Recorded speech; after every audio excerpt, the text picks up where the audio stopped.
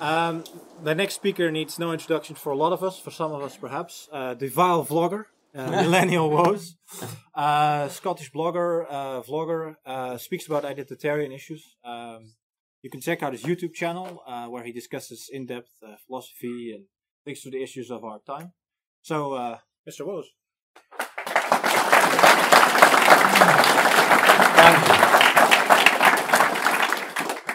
Thank you. Thank you. Well, I think I'll just move this forward a bit. Okay. Now, we are here to talk about the future of the European peoples and the prospect of a new golden age. But we must also talk about our survival, which will enable that golden age and be justified by it.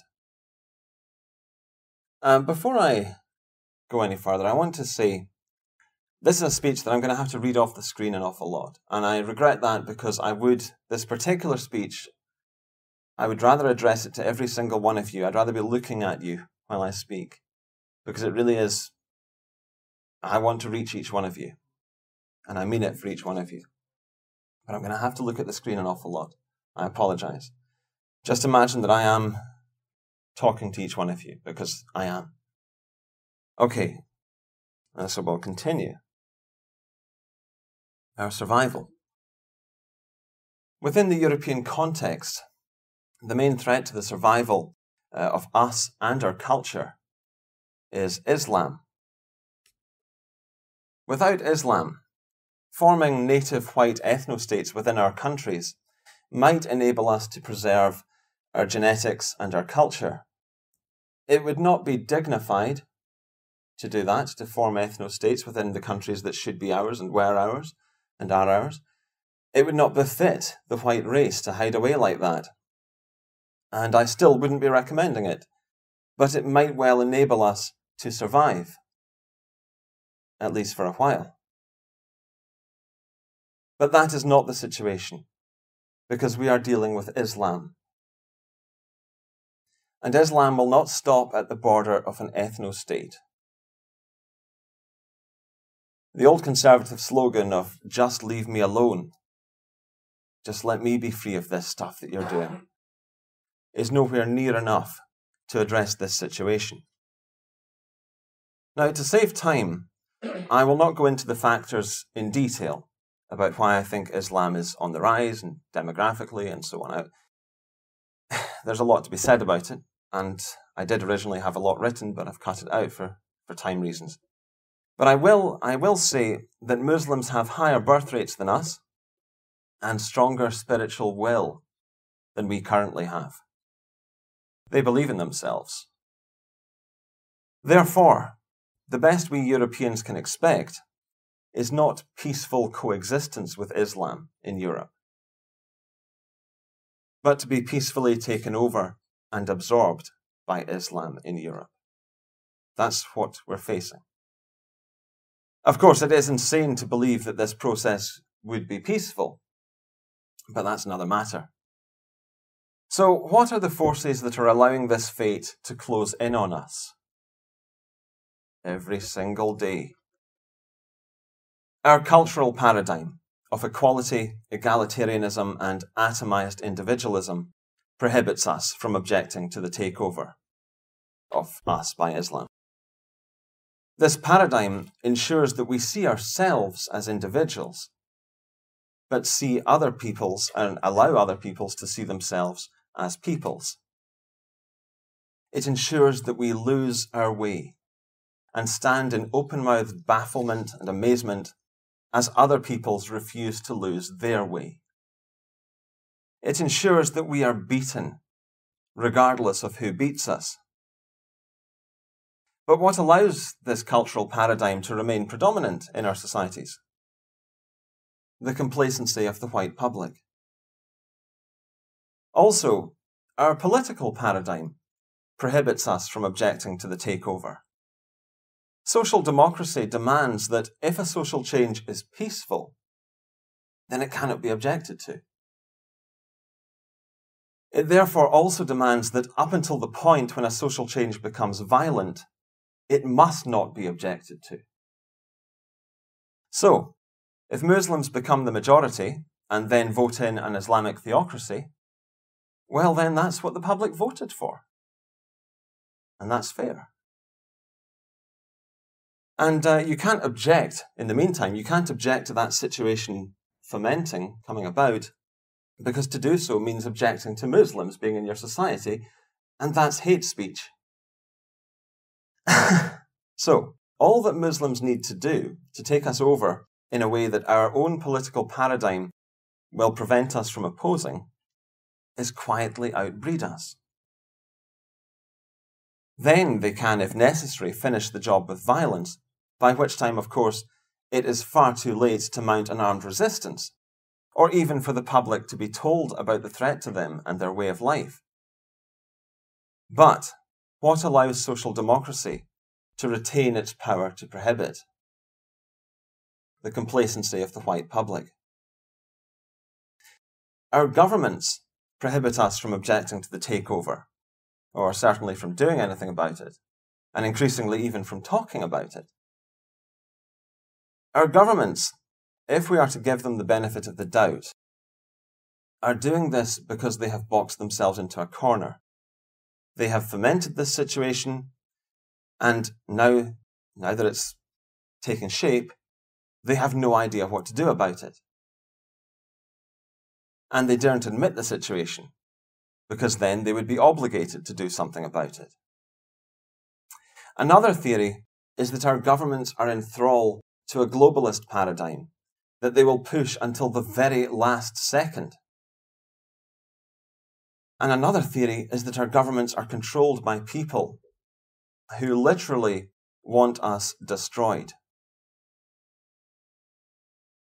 Either way, what allows our government to remain inert in the face of this crisis? The complacency of the white public.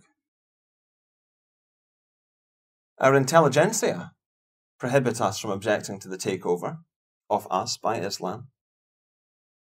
Our intelligentsia is largely shaped by a group that is foreign to us and has a much higher average IQ than we have. And they can out-bullshit almost anyone.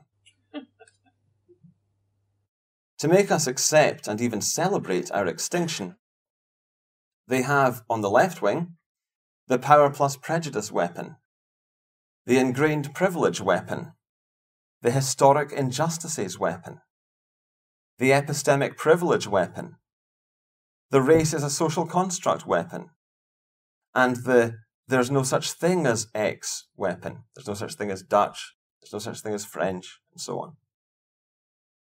And on the right wing, they have the atomized individualism weapon, the collectivism is bad weapon, and the only money matters weapon. And also the victimhood is for losers weapon. So stop feeling sorry for yourselves, white people. So what if you're going to be extinct? Stop moaning about it. Get rich. But what allows our intelligentsia to continue wielding these weapons? The complacency of the white public. Our media prohibits us from objecting to the takeover. It produces music and films and TV shows which are nihilistic and which skillfully detach white people from their racial identity and their national identity and their local identity. And so, nothing matters if you live like that, if you don't identify with any heritage, any history, any story, then what matters? What can matter? Just comfort in the here and now. But why is the media able to continue spewing this poison? The complacency of the white public. But if the complacency of the white public is what enables these forces to continue working against us, what perpetuates white complacency? The utter deracination of the modern white. It's really a feedback loop. All of these forces continue to deracinate the modern white, divorce him from his heritage and his identity, which in turn allows them to continue doing this. And it goes on and on. And in this regard, this divorce from our heritage, our history. Are we Europeans, by which I mean those of us who live in Europe, are we really any better than the young American raised among strip malls and towns that are less than 100 years old? I don't think we are. We have all been made into Americans, at least the younger generations. Here we are in Europe, among 1,000-year-old buildings and ancient fields, the very ground on which our ancestors walked. And yet, what connection do we feel to those ancestors? It's as if they never existed. Whites today have been almost completely disconnected from their heritage, and this is what allows the various organs of our society to continue persuading us that it doesn't matter whether we live or die as a race. So, current trends dictate that Europe will become Islamic, and the various peoples of Europe will be race mixed out of recognition. What will be the end result of this? It will be a continent populated by mixed race, 90 IQ, maybe lower even than that, Islamic people who are surrounded by the artifacts of dead cultures that they don't know, don't understand, and don't care for. Now, these people could benefit from the scientific achievements of the white race, and maybe they will have some limited use for the philosophical achievements. But Western civilization itself, and all of the ethnic threads that make it up, the stories, the artworks, the conventions, the novels, the paintings, the architectural styles, and the social conventions, the fabric of our everyday being, the stuff that makes us who we are.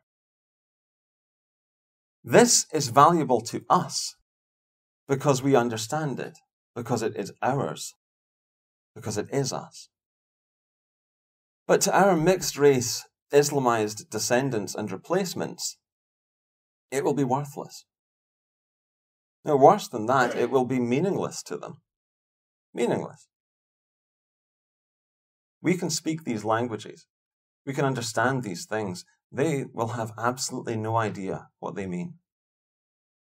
So odds are, our cultural, religious, artistic, political, and philosophical legacy would eventually be warped out of recognition if left in the hands of people who are not us. In effect, over a few generations, they would destroy it. And that is the best that we can expect if current trends continue. The worst we can expect is that they will simply take our women, massacre us, and rather than gradually destroying everything that our ancestors created, destroy it overnight. This is real.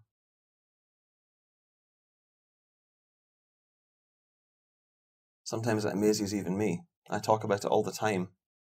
And then sometimes it hits me, bloody hell. This really is happening. And it's going to happen. So we have to get practical. But get to that at the end of the speech. So, we know what we are fighting against. Oblivion, extinction, and reverse evolution by mixing with third world peoples. But what are we fighting for? Because we can't just be against stuff. There has to be something. There has to be some heart.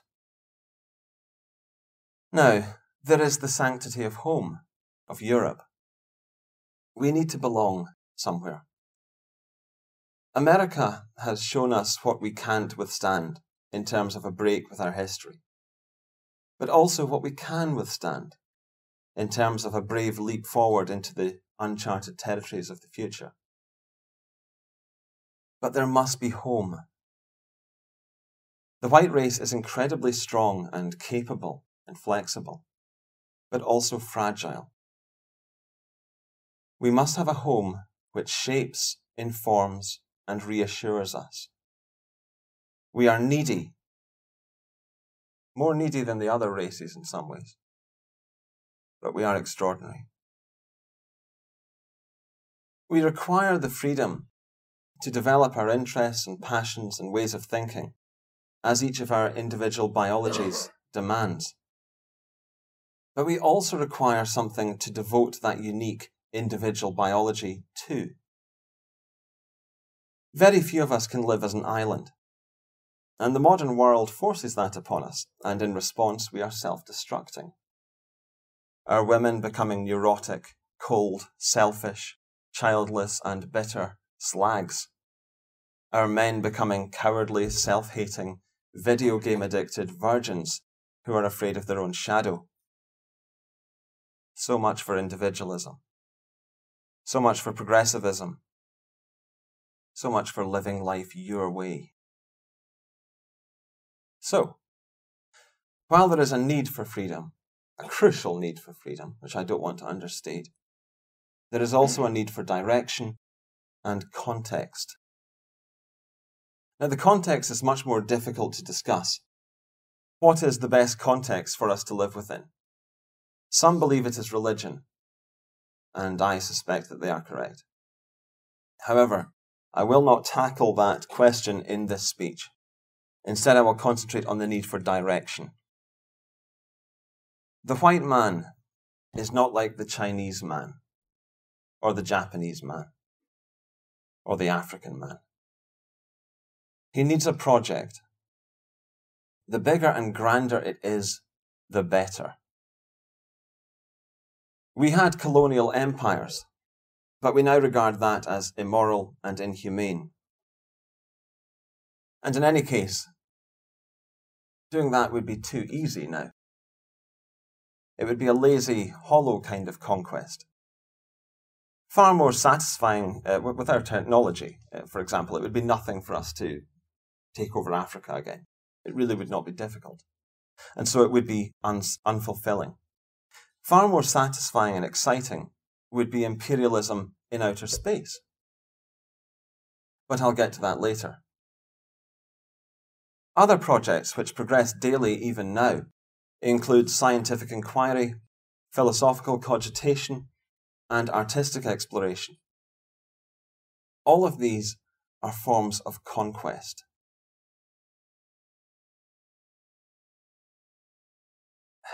The white man is a conqueror, in every sense of that word. Always we need new ground that has not yet been discovered or understood or reshaped and made useful or beautiful. Always we need a new challenge, a new way to expand knowledge, expand ourselves, create function, and create beauty. Always our innocence needs new stimulation, new ways to remain innocent, to stave off the eternal temptation towards pessimism, despair, and corruption. Put simply, we need new worlds, new frontiers, things for us to get excited about, things for us to get romantic about. The white man needs romance. Now, there are two major categories of things that we can be romantic about. The first is home, the second is the unknown. We are in danger of losing our home, Europe, and if that happens, we will not be able to explore the unknown. Whether physically, because we won't have the resources to do that, or intellectually and creatively, because we won't have the culture to support that. We won't have these things because if we lose our home, then we will cease to exist. So, we are fighting for home, but also for a future in which we are not limited to home, geographically or intellectually. So let us imagine a future in which we have secured these things, and then chart a course from there back to here, to this very room in late 2017. I'm going to start 1,000 years from now, the year 3017. Of course, these dates are quite arbitrary and rough, but it's a mix of prediction and recommendation in terms of the events that I'm going to list, and what I think we need to do and what I think we need to have done by this date and so on. But the dates are obviously approximate. But with this first one, 1,000 years from now, I want you to imagine a real space age, a new imperial age. Conquest, new challenges, new threats, new battles, new territory, new riches, new mysteries, new techniques and technologies, new lands, new worlds, new vehicles. Just endless newness. We will have bases on the moon, on Mars, probably on all the moons in our solar system, maybe even beyond that. There will be great farms of automated factories spread over silent, solemn, alien landscapes. There will be space stations with ships peacefully arriving and leaving, being repaired or upgraded, or silently robotically dismantled for reuse as parts. There will be automated processing facilities where materials are broken down by nanobots for repurposing as other materials. Whatever we need. And of course, there will be asteroid mining for energy and raw minerals. This will be an age of possibility and wonder and danger and excitement and risk. The kind of thing that men want to live for and little boys want to grow up for. Now, I believe, I may well be wrong, but I believe that this will be a post-scarcity society. White people, I think, are heading towards that, for good and ill. I think that white people need challenges, but not necessarily the challenge of survival. At any rate, that challenge for survival and the acquaintanceship with reality can be artificially faced by each person by way of something like Bill Whittle's 3.5 days idea, where you go out into the wilderness and have to fend for yourself and kill your own food and all the rest of it. In any case, it would be absurd to artificially perpetuate the struggle for survival when we have ample means by which to ensure not just survival, but luxury for every one of our people.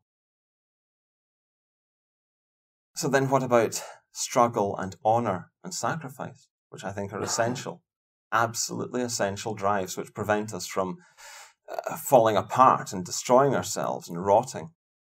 I think those needs, struggle and honour and sacrifice, will be served in a much more honest and useful way by conquering new territory, posing new questions, finding new answers, and solving new problems.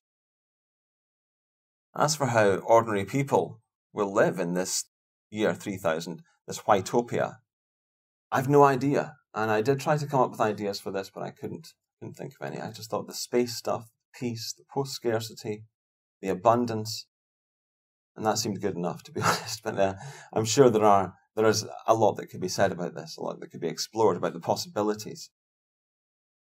But what I would say is that I think with this, in this kind of civilization, white people would at least be safe, at least from earthly threats. So that's the year 3017, 1,000 years from now. But in order to get there, and this is the crux of the matter, in order to get there, what do we need to do?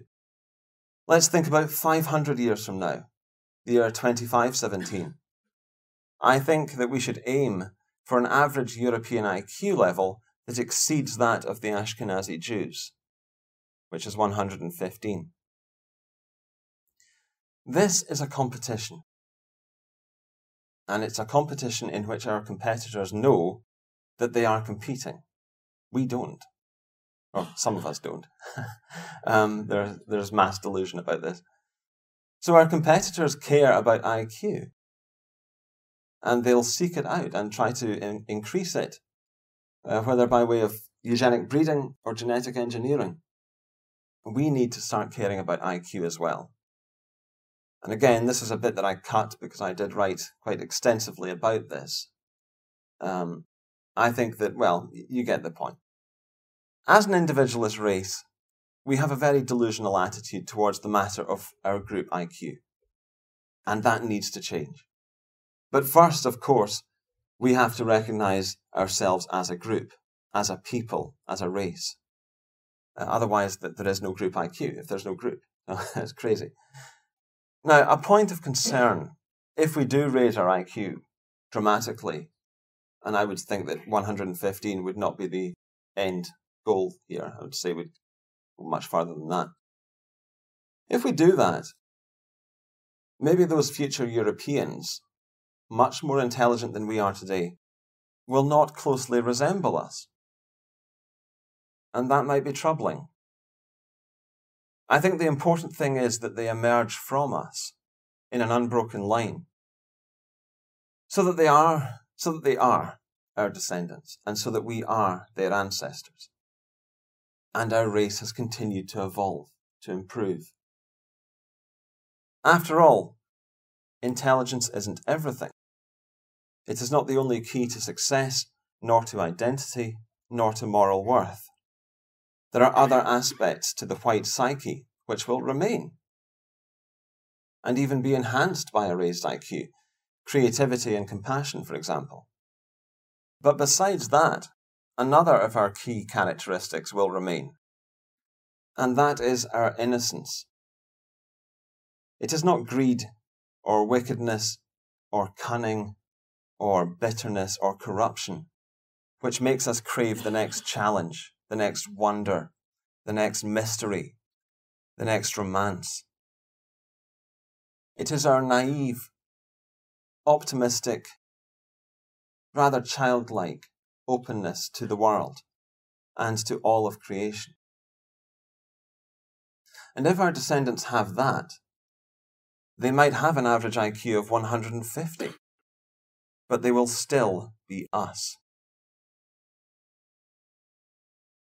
But the path to that year, 2517, let's talk about 200 years from now, the year 2217. And here I'm going to start talking about events that I think are going to take place in Europe. Events that I think are going to happen in the next few centuries and what we need to do to respond to them. So again, it's a mix of prediction and recommendation. First of all, I should say, just before I begin, that I think there's going to be a huge race war in Europe. And, well, we'll see that play out here. 200 years from now, the year 2217, with peace entirely restored to Europe and racial homogeneity almost entirely restored, we will see Europeans trying various new ways of living. Some ways of living will be much more possible than before because of 3D printing, which might provide the benefits of globalization without globalization. Globalization is very advantageous in some ways, but very damaging in other ways.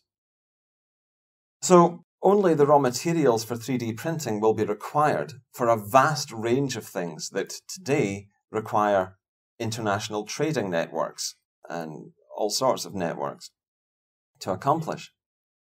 And incidentally, I expect that 200 years from now, we will have begun sourcing these raw materials for 3D printing from nearby bodies in the solar system. On ground level, back here in Europe, I expect that we will be living in some form of neo-feudalism. Prototypes for this can be seen today in the tech firms of Silicon Valley. And I could go into that in more detail, but basically a corporation runs this village, but everyone is able to communicate with the corporation, and the corporation wants people to be happy, content, and so on, because otherwise they can just leave. So it becomes a sort of microcosm, its own ecosystem with shops and schools and hospital and all the rest of it. It's a very interesting thing, and I suspect it will feature heavily in our future.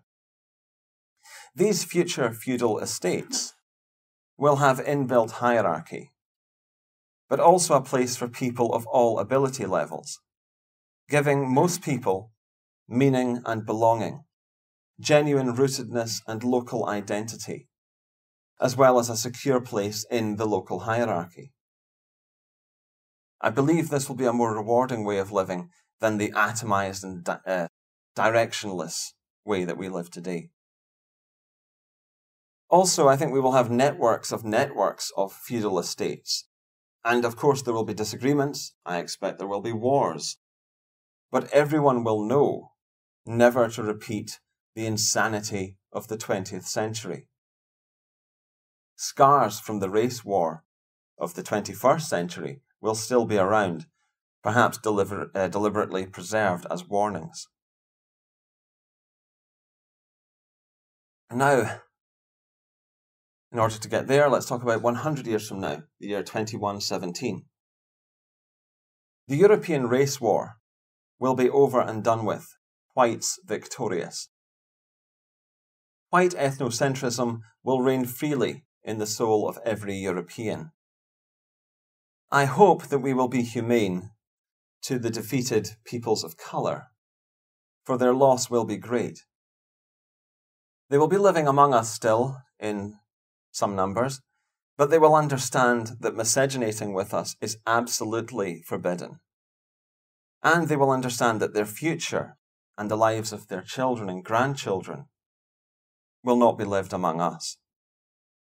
To that end, mass deportations to the white-run brown and black ethno-states in the Third World will be commencing.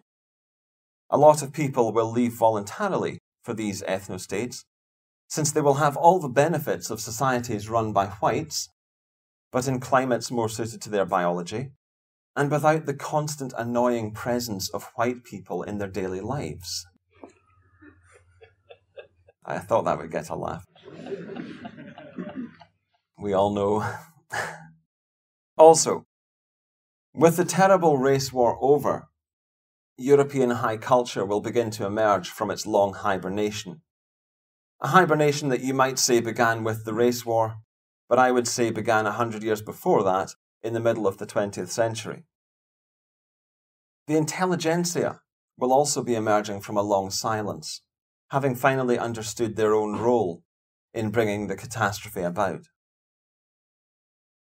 By this time, 100 years from now, we should aim, I think, for an average European IQ that matches or exceeds that of East Asians, 106.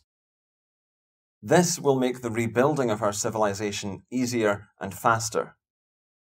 However, that IQ level will not come about by magic. Now to get to there, 75 years from now, the year 2092. With the race war beginning to quieten down, the databanks containing instructions on how to produce many types of machinery and equipment will be opened to select people, and plans will be developed for how to acquire the raw materials needed to follow those instructions. There should be eugenic breeding programs facilitated by the government, high IQ couples paid out of the public purse to have many children. The higher their combined IQ, the more they should be paid for each child. This policy will be justified by racial awareness, a recognition of group identity, and the need for the welfare of that group and the improvement of that group. And this recognition of group identity has been forced back into the white psyche by decades of racial conflict which only happened because that group awareness had been forced out of the white psyche by decades of racial brainwashing. So, yes, I think that group identity will make a welcome return, because after all, we had it. We had this sense of ourselves forever up until very recently. So it's not something that's foreign to us. Other things are foreign to us, but not a sense of who we are. Individualism is certainly a part of our psychology, but it's not the whole thing. So, 50 years from now, the year 2067, And incidentally, if current trends continue, I believe that by this year, 2067, more than half of the children in Britain will be non-white. Just something I thought I'd add in there. I'm not 100% sure about that, but I believe I did read that. 50 years from now, 2067, the European race war will be in full swing. There will be auto-segregation. Mixed-race people will be largely homeless and having to seek out other mixed-race people, of whom there will be increasingly few. I really do feel sorry for them. It's bad enough for them having to deal with the lack of identity today. But in the future, in any kind of ethnic conflict, God help them. The auto-segregation will result in communities that take shape, obviously ethnic communities, that take shape but dissolve with incredible speed due to the sporadic warfare all across the continent. Strongholds will exist for whites in the far-flung corners of Europe. I think for at least a while the centre of Europe will probably be lost, to at least some degree. In response to the race war, our governments, who are now on the side of their own native peoples, will understand the need to re-emigrate, by force if necessary, most of the third world population in Europe. Towards this end, there should be the requisition of a large area of land in sub-Saharan Africa for establishing a white-run ethno-state for blacks. And we can send them all there. And as I said earlier, I think a lot of them will go there without much persuasion. There should also be the requisition of a large area of land in the Arab Peninsula, or possibly North Africa, for establishing a white-run ethno-state for Arabs. However, I expect that many Arabs will have remained ethnically intact because of their tribalism, and so they can be returned to their ancestral countries, and we can find ways to make those ancestral countries accept them. For Europeans, the task will be to withstand the final years of the race war. We will begin to emerge decisively from our strongholds on the perimeter of Europe, moving closer towards the centre and eliminating resistance. There will be little to no high culture, certainly in most people's daily lives, since most people will have no time for it and no desire for it, I would imagine. However, there will be an intelligentsia, as there always is. A lucky few intellectuals will be able to survive, living in the equivalent of monasteries from the Dark Ages. They will still have a place in society, but they will know their place. However, they will be largely silent, unable to pass much comment on the world around them, because it will utterly baffle them. They will have no tools with which to understand it. Their most recent reference point will be the cultural Marxist poison which brought about the situation that they are now enduring, along with everyone else. So that will be a pleasant silence from the intelligentsia for at least a while. That's 50 years from now. Now let's talk about 25 years from now, the year 2042. I think at this point Antifa will have given up, totally, probably long before this point. They will mostly join the ethno-nationalists, although many will just shuffle off and try to disappear. Maybe into the wastelands, who knows. But around this time, I believe, 25 years from now, America will cease to be a superpower. And this will be the death knell for Western civilization as we know it. It will be the signal for all-out war, the race war, to break across Europe, which it will. Without America to keep control anymore, all bets are off. In the meantime, in preparation for that race war, ethnocentrism will have become standard among white people, I believe, 25 years from now, if not before then. Large numbers of non-whites will be voluntarily re-emigrating back to their ancestral lands, because they too will sense serious danger, as I think it's already starting, really. And as it dawns on them that the civil war, or the civil warring, is a long-term thing, and that whites are not going to give up, and that they would be safer among their own people back home. For those who remain, and there will be many millions of them, the ethnic lines will be rigid, and there will be no more conversions to Islam. Right now, that's a thing. I think once the chips are down, as we say in Britain, there will be no more conversions. And thus the battle lines will be drawn and the civil war will commence. It will rage for many years and tens of millions of people will die. Cities will be lost to Islam, then regained, then lost. Sometimes a city will fall to Islam for 10 years or more, sometimes for only a few months. Towns will be dangerous places to live because of the lack of protection from marauding bands of fighters.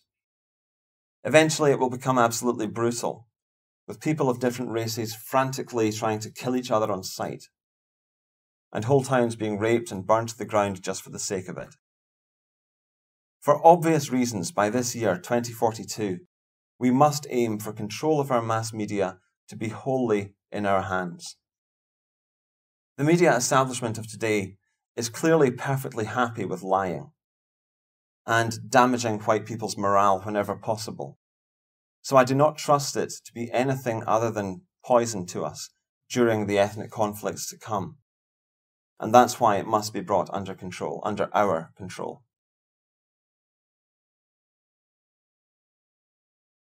Now, 20 years from now, 2037, I think at this point the universities will be mostly STEM. Very few humanities departments will still be around.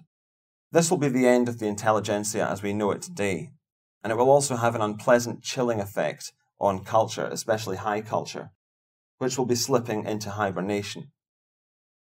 Probably the education system will be the last organ of society to give up on multiculturalism, equality, etc., because its practitioners, the teachers, are so young and the pressure on them is so immense, and because teachers tend not to live in the real world.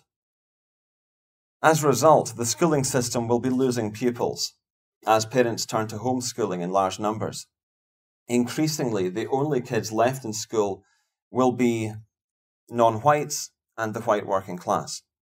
So we have to be thinking about those white working class and what we can do for them. Survivalism in general will be growing in popularity as people plan for self-sufficiency in the difficult years ahead. In preparation for after the race war, people will compile the data banks of information that will be needed to rebuild civilization. Now, 15 years from now, 2032, the establishment will have given up its war against identitarians, hopefully, because events will have overtaken its narrative and the media's ability to support that narrative and withhold the truth from people. Some governments will be stubborn and will be taken over in coups, sometimes by the nation's military, sometimes by public disorder and rioting. The militaries, sensing that once the governments are dealt with, there is going to be an ethnic war to be fought, will begin quietly firing non-white personnel to ensure reliability among the ranks when the time comes. This will be the point in history when the 20th century is truly cut adrift, and people breathe a long, slow, frightened sigh, waiting for the cataclysm to arrive. People on the ground will know that the authorities share their sense of foreboding, because it will be increasingly difficult to find an art gallery that still displays any great works, because they will be getting hidden away in underground bunkers for safety. Now let's talk about 10 years from now, 2027.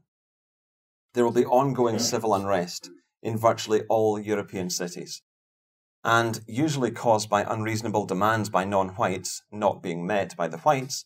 There will be frequent outbreaks of small-scale civil war, rioting, burning down buildings, and even killing of random groups of people. White people will be abandoning the cities. Universities and corporations will be relocating from cities to the countryside, Since only large corporations and the wealthiest universities will be able to afford to build large, secure campuses out in the countryside, these new campuses might well form the basis of the future feudal estates. In the meantime, back in the cities, rape of poor white women who are stuck there will be an hourly occurrence, and alternative media and news websites will be keeping the public informed of the reality of things. As a result, the reality of things will be known and undeniable to most normal people, and political correctness will be dying. People will no longer be getting fired from their jobs for voicing blatantly pro-white opinions, and the governments of Europe will begin getting the message that they really should stop banning identitarian organizations. It also wouldn't surprise me if, in one final attempt to win the public's favor, they repeal hate speech legislation. But still the intelligentsia will be telling people that whites have privilege and are innately racist and race doesn't exist, etc. This will be them signing their own death warrant. Now, we must aim for ethno-nationalists to be in positions of influence within politics, media, academia, police, and military by this time, 10 years from now, so that we can help direct the change that these institutions need to undergo if they are to benefit our people. We must also aim to have created a comprehensive homeschooling system, complete with resources, curricula, and homegrown subject experts who teach the children of identitarian parents in group lessons over the internet. All right, so 5 years from now, the year 2022, I think this is probably when we will hit peak progressive insanity. We will see Antifa, as we already do, collaborating with Islam and converting to Islam, because these are people desperately seeking identity, dignity, stability, and purpose. Censorship of the internet, I think, will also reach its peak, as will the banning of identitarian organizations. Universities will be beginning to depopulate, people preferring apprenticeships, practical skills, and parents directing their kids away from choosing university. Again, I think that's already happening, to be honest. On our side, and this is where we really have to get practical and talk about ourselves and what we are doing, what we should be doing. On our side, 5 years from now, we need to have thorough vetting procedures in place, perfected and in place. Obviously, you can never know for sure, but we need to be as careful as we can be and get it right. Thorough vetting procedures for identitarian organizations, communities. We need a robust infrastructure for organizing real-world events, putting people in contact with each other, and informing people of upcoming conferences and so on, and promoting new organizations and individuals. We should have an economy internal to the global identitarian community, probably based on Bitcoin. That's to protect us, reliable funding and so on. We should be employing fellow identitarians wherever possible. We should have lawyers on hand in each country to assist members of our community in any case involving identitarian work. Again, we're sitting ducks at the moment. We don't have that in place, legal protection. We should also have, within the community, dispute arbitration to ensure smooth running. Right now, there is not enough of that. We don't have anything like this, some kind of panel who can resolve arguments and conflicts. We don't have that, and so there are lots of pointless arguments going on, pointless vendettas. It doesn't help anyone. I also think that we should have some sort of leader summit mechanism, a way for the figureheads of the movement to converse and coordinate things. Looking outwards from the community, identitarians should be starting to infiltrate political organizations as well as the media, academia, police, and military. 2 years from now, as near as we can, we need to have a complete web infrastructure so that they can't shut us down. That will mean domain registration, web hosting, DDoS protection, and safe, reliable funding mechanisms. And that really is an essential, because our strong point is on the internet at the moment. Maybe one day we'll be as effective in real life, but for now, it's the internet. And they are trying to take that away from us, that opportunity, that ability to reach the public. So we have to protect that. Now, 1 year from now, our numbers should be grown. And I'm not concerned about this, to be honest, because our numbers are growing all the time. But hierarchies within the global identitarian community, hierarchies should be forming, with the understanding between those hierarchies that they are not rivals or competitors, but colleagues, in a historic struggle that will easily crush those who do not stand together and support each other. And I can't emphasize this enough.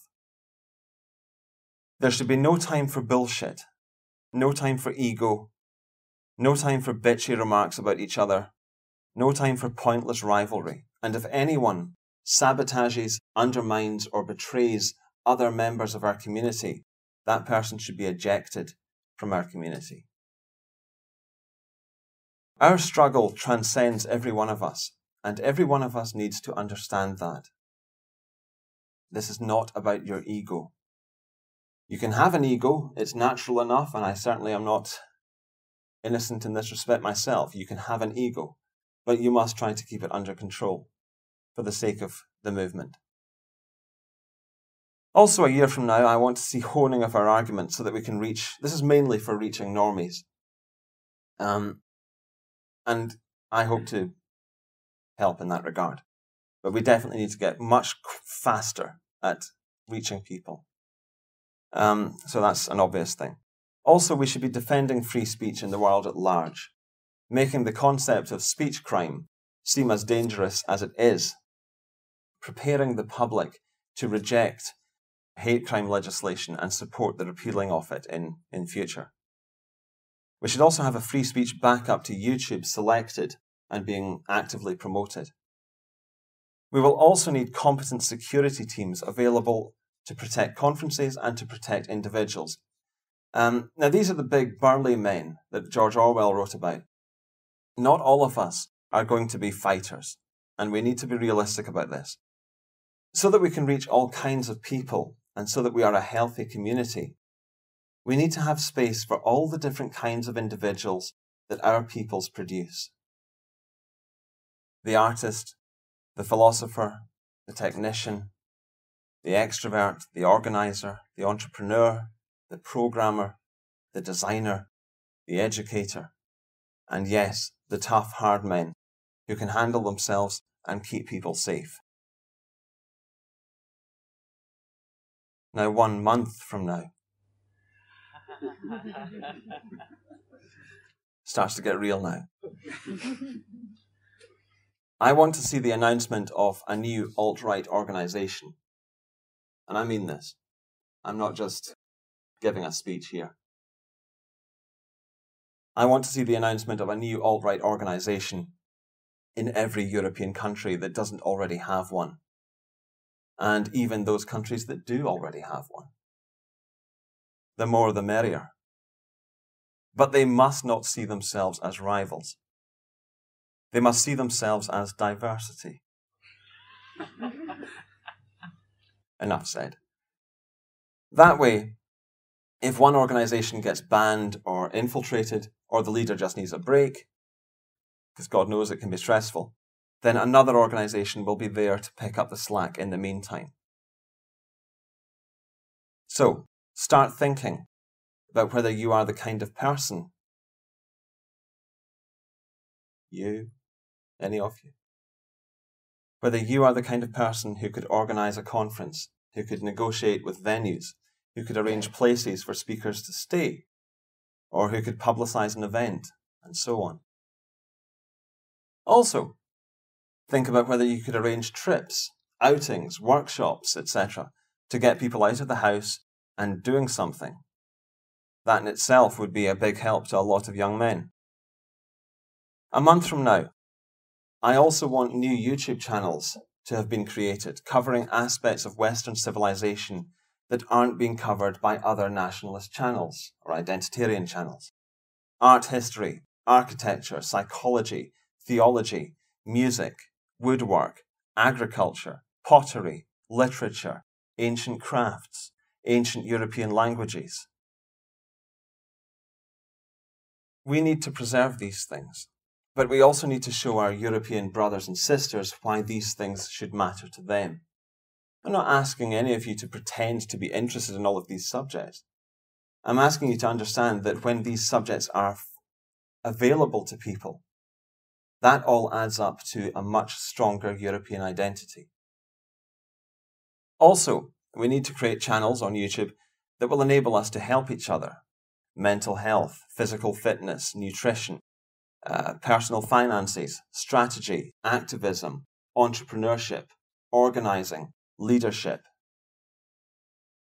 Now, if you start a channel, more established channels and outlets will help to publicize it, so you won't be working alone. This is the birth of our media, and we need as many nodes in that network as possible. So start seriously thinking about this. 1 week from now.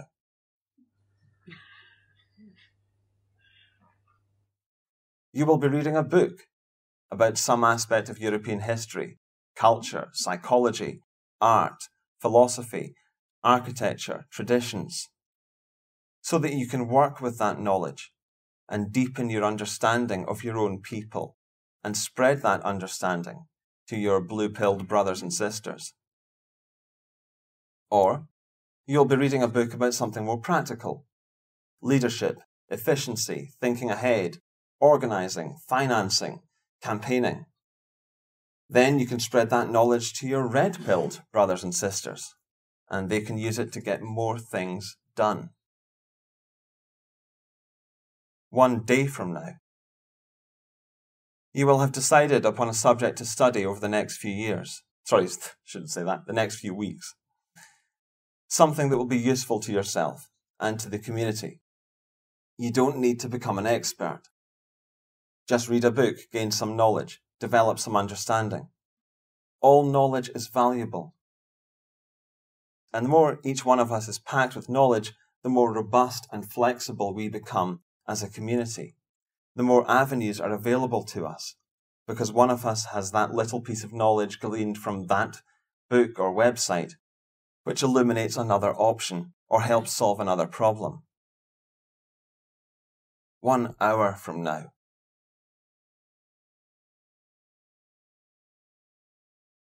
You will have realized your own part in this struggle. Your own part. The world's in space. The giant machines quietly doing their work 1,000 years from now. The post-scarcity. The raised IQ level. The white self-consciousness. The organizations. The internet infrastructure. The free speech. And the wars. And the means by which to win those wars. An hour from now, you will have accepted that all of these future stages rely on you and what you do in your life. You'll be thinking about what you personally can do. Not someone else, not me, not some other figurehead, not some other guy in this room who looks more confident or outgoing or more intelligent than you. What you can do. Maybe you can help the identitarian sitting next to you. Maybe he needs a job. Maybe he wants to learn self-defense. Maybe he's got an idea for a website and you could help with that. Maybe he needs help with a business plan. Maybe he could help you with a business plan. Maybe you and he could start a project together. What are you waiting for? Every man in this room should do what he can and everything that he can. Sacrifice is an essential thing for any people that values honour. And the peoples of Europe absolutely value honour. And we are at our best when we understand the necessity of sacrifice and accept it and welcome it as part of our own individual lives. You might well have to put your career in danger. We need lawyers. who are prepared to risk their reputations to defend us in court. We need experts in architecture, art history, philosophy, and politics who are prepared to face the opprobrium of their professional colleagues by making the case for the white race in public and in person. We need scientists who are prepared to risk scandal by discussing the truth about race and behaviour. And we need employers who are prepared to employ all of these types of people when they say something that gets them blacklisted. We also need business owners who are prepared to employ white nationalists or identitarians in general who get doxxed, regardless of the possible danger to their businesses.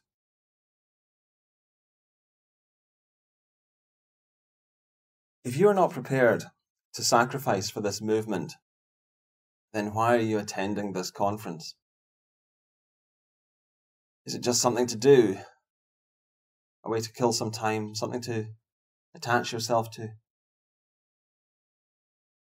I think a lot of people in the alt-right have this attitude to some extent. They understand the problem, but they also see what we're doing as entertainment. And it's not entertainment. It's not a bit of fun.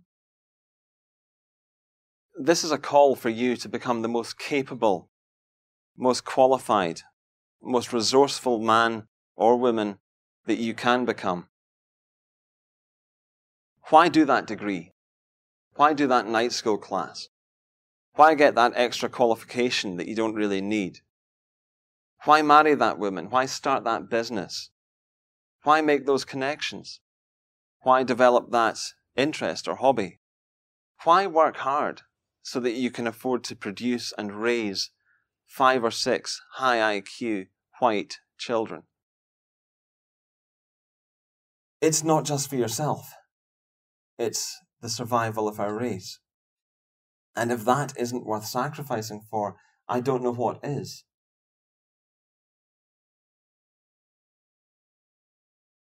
But it's not just survival. That shining future, Whiteopia, peace, post-scarcity, space exploration, 1,000 new generations of our people, with all their creativity and intelligence and compassion, that future is possible. It's very, very possible. But the alternative to it is also very possible. And it is the brutal, backward, ignorant, miserable future of a low IQ, mixed-race Islamic Europe.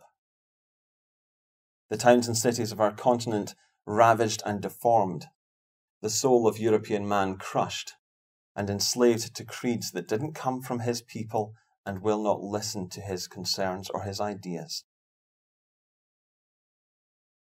I don't believe that there is a middle ground between these futures. The white man must either rot in defeat or he must glory in triumph.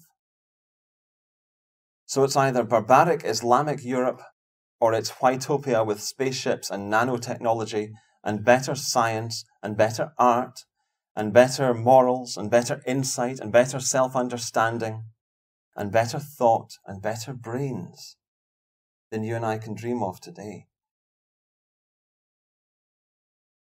But we must dream.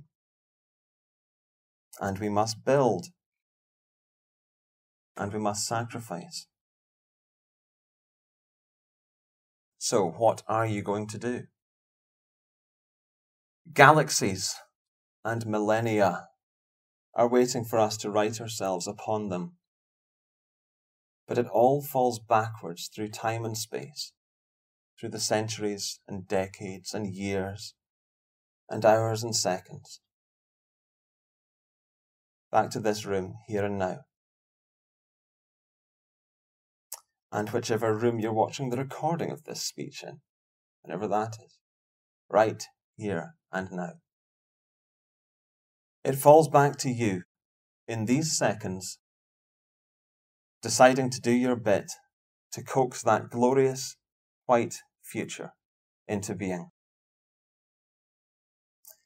Work with your brothers. Work on your own, but work and do what is necessary. Be a man Be a hero. Make your ancestors proud and your descendants humble. Thank you.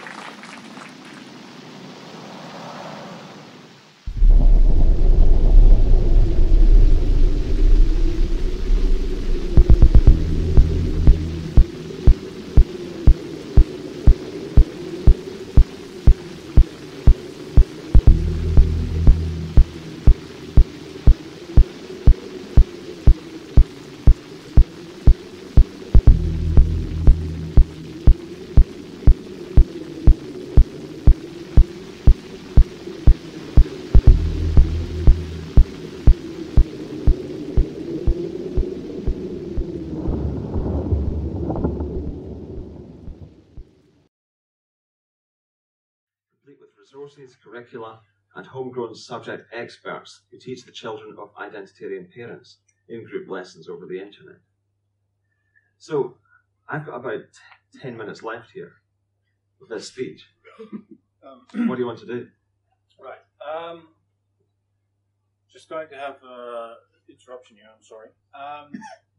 Right, you have to start the first group to have dinner. So dinner is served at 5. We have an hour and a half, and it has to be done in 2 groups. So the people who really want to stay and listen to the last bit of our speech, you can stay. But we need about half of you to go and have dinner. It does get more upbeat. No, tell them it's bad.